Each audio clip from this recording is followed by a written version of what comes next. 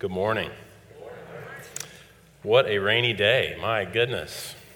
If you got my email, we're moving towards John 8 and Exodus 3, but before I go there, I want to bring your attention to two things. Pastor Steve mentioned it earlier, but our children's ministry areas are growing. That's good news, right? So we have a little special card up here that if you are interested in volunteering, we have 4 children's ministry environments every Sunday.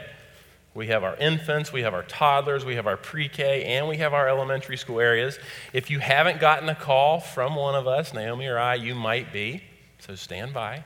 But if the Lord would put it on your heart to volunteer, would you come up and grab one of these, fill it out, and you can drop it right back in this little basket. We want to make that available. And honestly, we believe that one of the most important things we can do around here is impress the heart of Father God on the hearts of our little ones. Very, very, very important task that we should not take lightly. So if God has put a unique call on your heart, please come fill that out and let us know. We'll get back to you.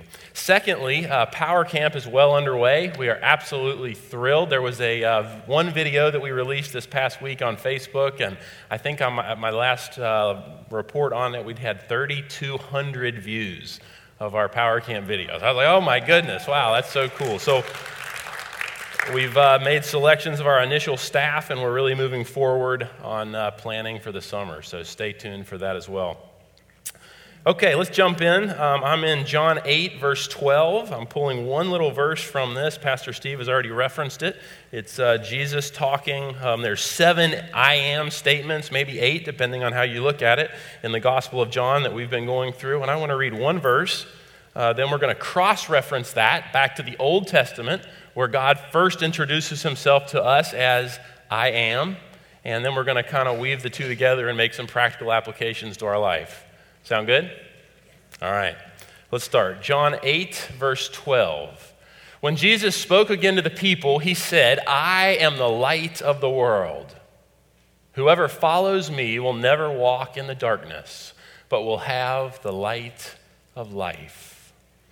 All right, let's flip to Exodus 3. This is verses 13 and 14. If you're not familiar with it, this is when God revealed himself to Moses in the burning bush. Moses is in the desert, probably feeling very lost. And here is what Moses said to God, and God said back to Moses. Let's read. Moses said to God, suppose I go to the Israelites and say to them, the God of your fathers has sent me to you. And they ask me, what is his name? Then what shall I tell them? God said to Moses, I am who I am. This is what you are to say to the Israelites. I am has sent you. Let's pray. Holy Spirit, as we open the word together this morning, would you shed light on the scriptures? Would you illuminate our hearts? Would you give understanding to our mind? Lord, would you call us into a more full surrender to the gospel of Christ Jesus, to the person of Christ Jesus? Holy Spirit, we authorize you to work in and through our lives this day and this week. In your name we pray. Amen. You know, I love to read a passage of Scripture, and then I love to actually pause with very few comments and pray after it, because it is God's Word. And I figure if you go to lunch after this and you get to lunch and you go, man, Michael wasn't so good, you at least heard the Word of God. And if you go to lunch and you go, man, Michael was so good, he only made it to second or third base, to use Ron's analogy. The important thing is that God's word was preached, and that the presence and purposes of Jesus was lifted up in our hearts and minds. So I come with a little bit of an illustration today. I want to talk about rip currents at the beach. We live in coastal Wilmington, North Carolina. You guys probably all know what rip currents are if you go to the beach. I'm a surfer. I don't surf as much as I used to, but I do love to surf. And it's really interesting because as a beach goer, rip currents are very dangerous. We all try to avoid them, right? We try to educate people. You don't want to get in a rip current because you probably know about it. But what happens is water is pushing in towards the shore with breaking waves. And as the waves get bigger, as the swell rises, more water pushes into the shore, and the water will actually get caught behind sandbars that are very close to the beach. Now, when the water builds up behind those sandbars, it has to sort of retract back out to the ocean. So it will break through the sandbar, and it will almost create a river within the giant ocean, and it will pull water back out to sea. You ever seen those before? Well, they tell you that if you're in a rip current, that you have to do one of two things. You can either ride the rip current out until it stops, and it will stop. They all do. They're not going to take you clear out to Bermuda. Or you can swim parallel to the beach. But you never try to swim against a rip current. Now, there's kind of a misnomer here that rip currents kill people. They don't. They do not. Panic. Fear.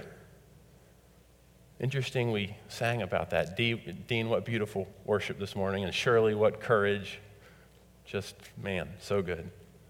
But it's panic, it's fear that causes people to lose their life in a rip current. If you're in a rip current, all you have to do is wait patiently until that thing dumps you out, and then you can swim in. Simple. Now, as a surfer, I'll actually go down to the beach and I will look for a rip current. Do you know why? Because I can jump in that rip current with my board, and guess what it's going to do? It's going to dump me right out where I want to go. Right where those waves are breaking. I was at Holden Beach a couple years ago. Some of the best waves I've ever surfed. We actually have a photo of me surfing from that day on our wall at home. And the waves were breaking on a pier there, and they were hitting the very bottom of the pier, or that goes out into the ocean. And on sets, it was even hitting the top of the handrail. I mean, it was incredible. And there was a rip current that was going right out next to the pier, and it was a little bit dangerous, I guess I should say, but it was slurping out so hard that if you waited between a set, you could jump in on your board, and in a matter of 6 or 8 seconds, it would dump you out into the lineup. And without that rip current, it would have taken 20 or 30 minutes for me to paddle through all those waves. So we'd catch a wave in, and then we'd run back down the beach, wait for the set to come through, and then we'd jump in, and it would dump us right back out. Now, Michael, how does this relate to John 8? I am so glad you asked that question. If you're in Jesus, if you're doing life in the context of the great I am, you can either swim with him or you can swim against him. But you cannot do both. Much of the Christian life is about us surrendering to the purposes and sort of the current of what Christ Jesus is doing in our life at the current time. Much of us have spent much of our lives fighting against, trying to swim against that rip current of the presence and power of Jesus. And the older I get, the more that I discover that I think the greatest power in the Christian life comes from a calmness and a waiting and a watching. Where is the current of God moving? And how can I relax into it and even participate with it? Because I don't ever want to fight against the presence and the power of God in my life or in our family's life. Now in John 8, you have Jesus teaching, and he says, I am the light of life. In Exodus 3 that we read, we have Moses there, and I want to mention a couple things about Moses. Moses, you guys know this, but there was Abraham who God called. There was Isaac. There was Jacob. Jacob gave birth to Joseph. Joseph was sent to Israel, Egypt, ahead of all of the Israelites, and he made preparations so that during a grand famine that happened, that he could save the life of his people, and he did. But the people came to Egypt, and they lived there for many, many years. But then they became enslaved by the pharaohs in Egypt. And God rose up a man by the name of Moses. He was an Israelite, but he was raised in Pharaoh's household. And I think something that is very, very interesting here about Moses is he had a sense in his heart of his call to deliver the Israelite people.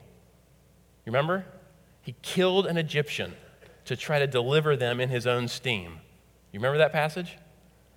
And he was exiled from the country. He wandered the deserts. He tended sheep for 40 years. And some 40 years later, God appears to Moses in a burning bush on the side of a mountain. and he calls to him. And it says Moses turned aside to go see what this sight was. If you've ever seen the Charlton Heston movie, I absolutely love those scenes. It was such a good, we watched that as kids, and I just absolutely loved it. Moses, take off your shoes, for the place where you're standing is holy ground.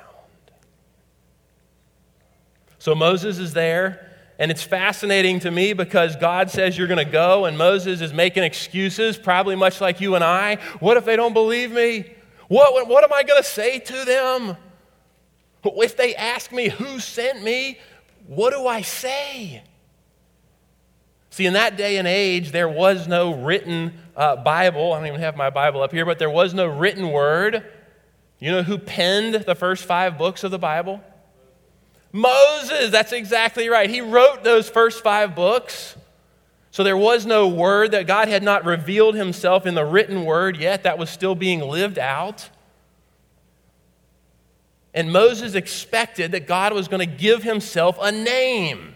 Because in that day and age, all the other countries on the face of the earth, all the other peoples were serving gods, little g gods, and they all had names. And our God, this God, says, my name is I am. In other words, he says, my name is so great, it transcends names. It transcends time. It transcends space. I was, I am, I will be. Go tell the Israelites that I am sent you. The very first place in Scripture where God introduces himself as I am. Now, fast forward several thousand years, you have Christ Jesus. Christ Jesus in the book of John introduces himself with 7 I am statements. One of those statements we just looked at. I am the light of the world. Brings us to our first point. Knowing Jesus as I am means he is present. This is you have a little outline in your bulletin if you want to follow along. That's number 1. Knowing Jesus as I am means he is present in our lives. Right now. And I don't mean in some weird way, God's in the rain and God's in the tree. No. His fingerprints are on the trees. His fingerprints are on the rain. His fingerprints is on creation all around us. But he is here. See, we have his word that we open up and we read, but we also have the daily direction of the Spirit of God in our lives. And so I think the question for us today that begins to formulate is, are we aware of the present and active work of God in our life today? Because he was, he is, and he will be.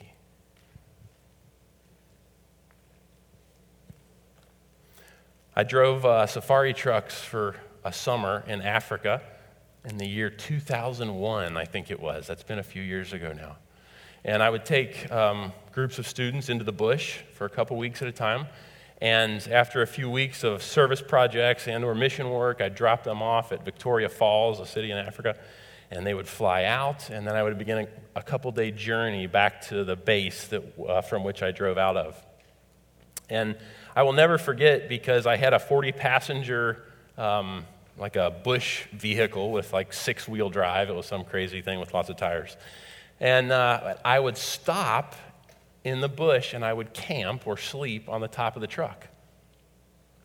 And when there was a cloudy night, the darkness was so dark. If there was a cloud cover covering the stars, when I turned that truck off, there weren't lights for thousands of miles, and I couldn't even see my hands out in front of me. I remember standing on the top of that truck with the bush spreading all around me, lights, no lights for thousands of miles, turned it off, there was a cloud cover in the sky, and I could not even see my hands in front of me. See, this Jesus is saying, I am the light of the world. I have a friend that I deeply respect. He's actually a pastor in another city. And he's in an ongoing conversation with me about whether Jesus still actively, currently reveals himself to us. In other words, he would say, God spoke in his word. So I said, oh, so you're telling me that he was? He was? Or he is? I am or I was? No. This Jesus is I am. I am present. I am speaking. I am working. I am moving. It will never depart. The person of Jesus and what he is doing in our lives right now will never depart from the bedrock of that word, ever. But he is doing and acting and moving and speaking in our lives today, right now. Brings us to our second point this morning. Knowing Jesus as the great I am means he is, which simultaneously means I'm not. You know, I didn't really mean to do this, but I've stumbled across something in my own Christian walk. Some of you were actually at the combined Good Friday service that happened, what's that been, a week ago, a little over a week? Who was there? A couple of people? Yeah, John Gonzalez read something for us. It was really wonderful. But it was a great service, but what happened is I was preparing for that message, and I stumbled across something that made me pause and think. I was studying what Jesus sort of referenced when he talked about what it meant to be a Christian. What did Jesus say? I have this great concept of what we say. I can tell you the 4 spiritual laws. I can lead somebody to Christ. But what did Jesus actually say? What did the great I am say about leading someone to Jesus? And I began to do this study on what did he say? What did it mean? And there were 7 times in the scriptures that I've found where Jesus gave a sort of a call to come and accept him and walk with him as a Christian. It would later be called that. And based on our training, based on what we say here in America, you'd sort of think that it would go something like, come on down to the beautiful life. God has a wonderful plan for you. Do you know what I found? It honestly made me get on my knees and go, oh my Jesus. Because what I discovered was in these 7 passages where Jesus gave an evangelical invitation to people, he didn't say, come take part of the beautiful life. It's really good down here. He said, deny yourself, take up your cross, and follow me. He said to the rich young ruler, go buy a new car, get the big house. No. What did he say? Sell it all. I went, Jesus, there is something about an element of the Christianity I've been preaching that needs to be adjusted. I think there's something in America as a whole about the Christianity that we lift up that may need to be adjusted and dialed in to fit the bedrock of the Word. There is a beautiful life. It's true. Jesus has a wonderful plan for you. That's right. That is true, but it's not the whole story.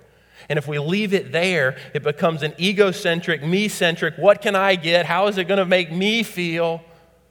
Where Jesus said, lay it all down. Deny yourself and follow me. God had a wonderful plan for Jesus, didn't he? It involved going to Now, Jesus is seated at the right hand of God in paradise, isn't he? All of us who are in Christ are headed that way, aren't we? Come on. Yes. But that does not mean that the journey there will not be wrought with some difficulty, some suffering, and some pain. God has a wonderful plan. But there is an error, I think, that has crept in to us as Americans where we make it about us. Where we make it about what we can give, what we can get. It becomes me-centric. And I think what Jesus is pointing out here is he said it to Moses at the bush. Jesus said it when he stood in front of this group of people. But I am simultaneously means he is, which also means I'm not. It's not about us, church. It is not about us. I was looking at the Westminster Confession of Faith. I would commend that to you all. If you don't know what that is, you ought to know what it is and you ought to read it. I went through a very hard period of my life a number of years ago, and that interpretation of the Gospels and the Scriptures helped me on my road back. It's profound work. But one of the things it says is the chief end of man, that's mankind, that's men, women, children, that's all people. The chief end of man is to glorify God and to enjoy him forever. This is the great I am. He was, he is, he will be. He transcends time. He transcends space. He doesn't think about the present like we do. He looks at the present in light of the future. He looks at it in light of the past. He sees it all as one. I can't even get my head around it. I am. Which brings me to our third point. The great I am spoke. The great I am is speaking. And the great I am will speak. The question is, are our hearts surrendered and tuned in to him? Michael, are you telling me that God speaks? Yes, I am. That's what the Bible tells us. I talked to this friend of mine who goes, I don't know, Michael. I think God just spoke. I said, did you ask him? Why don't you ask him? Just see what happens. I love John 1 through 5, because it says, in the beginning was the Word, and the Word was with God, and the Word was God. And in him everything was made, and without him nothing that has been created was made. He is in all. He is here. Wherever you are on this day, whatever you're in the middle of, difficulty in marriage, difficulty with grandkids, a health issue you're fighting with, a son or a daughter who's estranged. Maybe there's somebody in your family who's fighting drugs or alcohol or pornography, or you fill it in. He is here. The question is, are our hearts and minds tuned in? I heard somebody use the analogy once of a radio, and I thought it was fascinating. We all have radios. Our kids set their radio on, I don't know, I think Sunny 104.5 in the morning. And so in the morning at like 6:30 or 6:15, all of a sudden you hear, around our house. And Sunny 104.5 goes off. Now, how do they get on that station? They take that little tuner, right? I think now it's a press button tuner. When I was a kid, it was a little wheelie bopper, and you went, and then all of a sudden when you hit a station, what happened? I don't know, the music started, right? Now they just press the little button to get to the whatever, I don't even know what the station name is. But the radio waves are where? Where? In the air. You mean the radio waves are in the... It's like if I had a radio right here, could I tune into it? Yes, I could. The great I am spoke. The great I am is speaking. The great I am will speak. The question is, your dial tuned in. The question is, are you fighting against the rip current of God's presence in your life? The question is not, how do you feel today? And church, there's a sickness in America that we go, how did we feel? How did worship make us feel? How did Michael make us feel? No. It's, are you surrendered to the lordship of the great I am? Are you allowing the presence and the purpose of Christ Jesus to work in and through your life? Are you fighting him, or are you surrendering to him? Oh, guys, this is it. When we begin to get this and we get us out of the center and we get Christ Jesus in the center and we get in the flow of what the Spirit of God is doing in our lives, they will change. Will your circumstances always change? Not always. Sometimes. God does miracles. God heals. God raises the dead. God parts the Red Sea. It's in the Scripture. It happened then. It happens now. Is it going to happen to everybody? Absolutely not. Any pastor, teacher, leader who stands up and says it will is wrong. They just are. Jesus healed, but he walked by people who were sick in order to heal the one. Why? Because he is and I'm not. I can't answer it. I don't know. But here is what I know. The presence and the power of Christ Jesus will take our lives, and when we surrender them fully to him, he will begin to speak to us. When we stop fighting against the rip current of his purposes and his presence in our lives, he will speak to us. He will guide us. He will direct us. People show up to my office or meet me and say all the time, I don't know what God wants me to do. I said, well, are you listening? I mean, really, are you listening? This is how I listen. I get up in the morning. I like it in the morning for some reason. If you want to get up at night, then get up at night. If you like it at lunchtime, then that's fine too. I just happen to like the morning, but I get up and it's really quiet in my house. Everybody's still sleeping. And I make a really strong pot of coffee. Really strong. I just drink 1 cup, but it's probably worth 3 or 4. And I spread my Bible out on our table. I open my journal. I get my pen out. I go, all right, Lord Jesus, here I am. I'm listening. I'm listening. Reading the scriptures. A lot of times I'll bring him something specific. Lord, will you speak to me about this? Lord, this is going on with one of our kids. Will you give me some wisdom? Lord, there's something going on in our family. There's something going on at church. Would you enliven my mind? Would you bring wisdom and revelation? A lot of times he doesn't want to talk about what I want him to talk about. You guys know that? A lot of times I find that he's like, Michael, I got that. It's done. We're going to talk about this.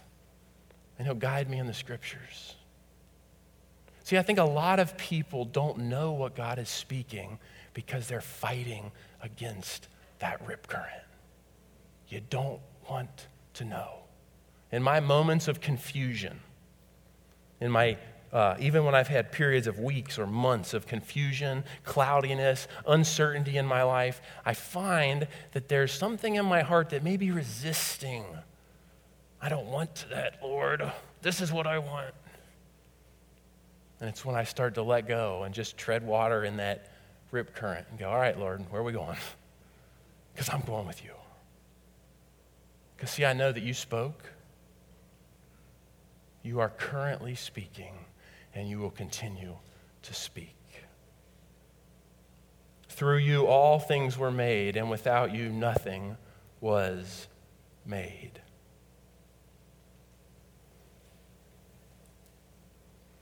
A.W. Tozer, in his book, The Pursuit of God, said a quote that I want to read to you. He said, sound biblical exposition is an imperative must for the church of the living God. Without it, no church can be a New Testament church in any strict meaning of that term.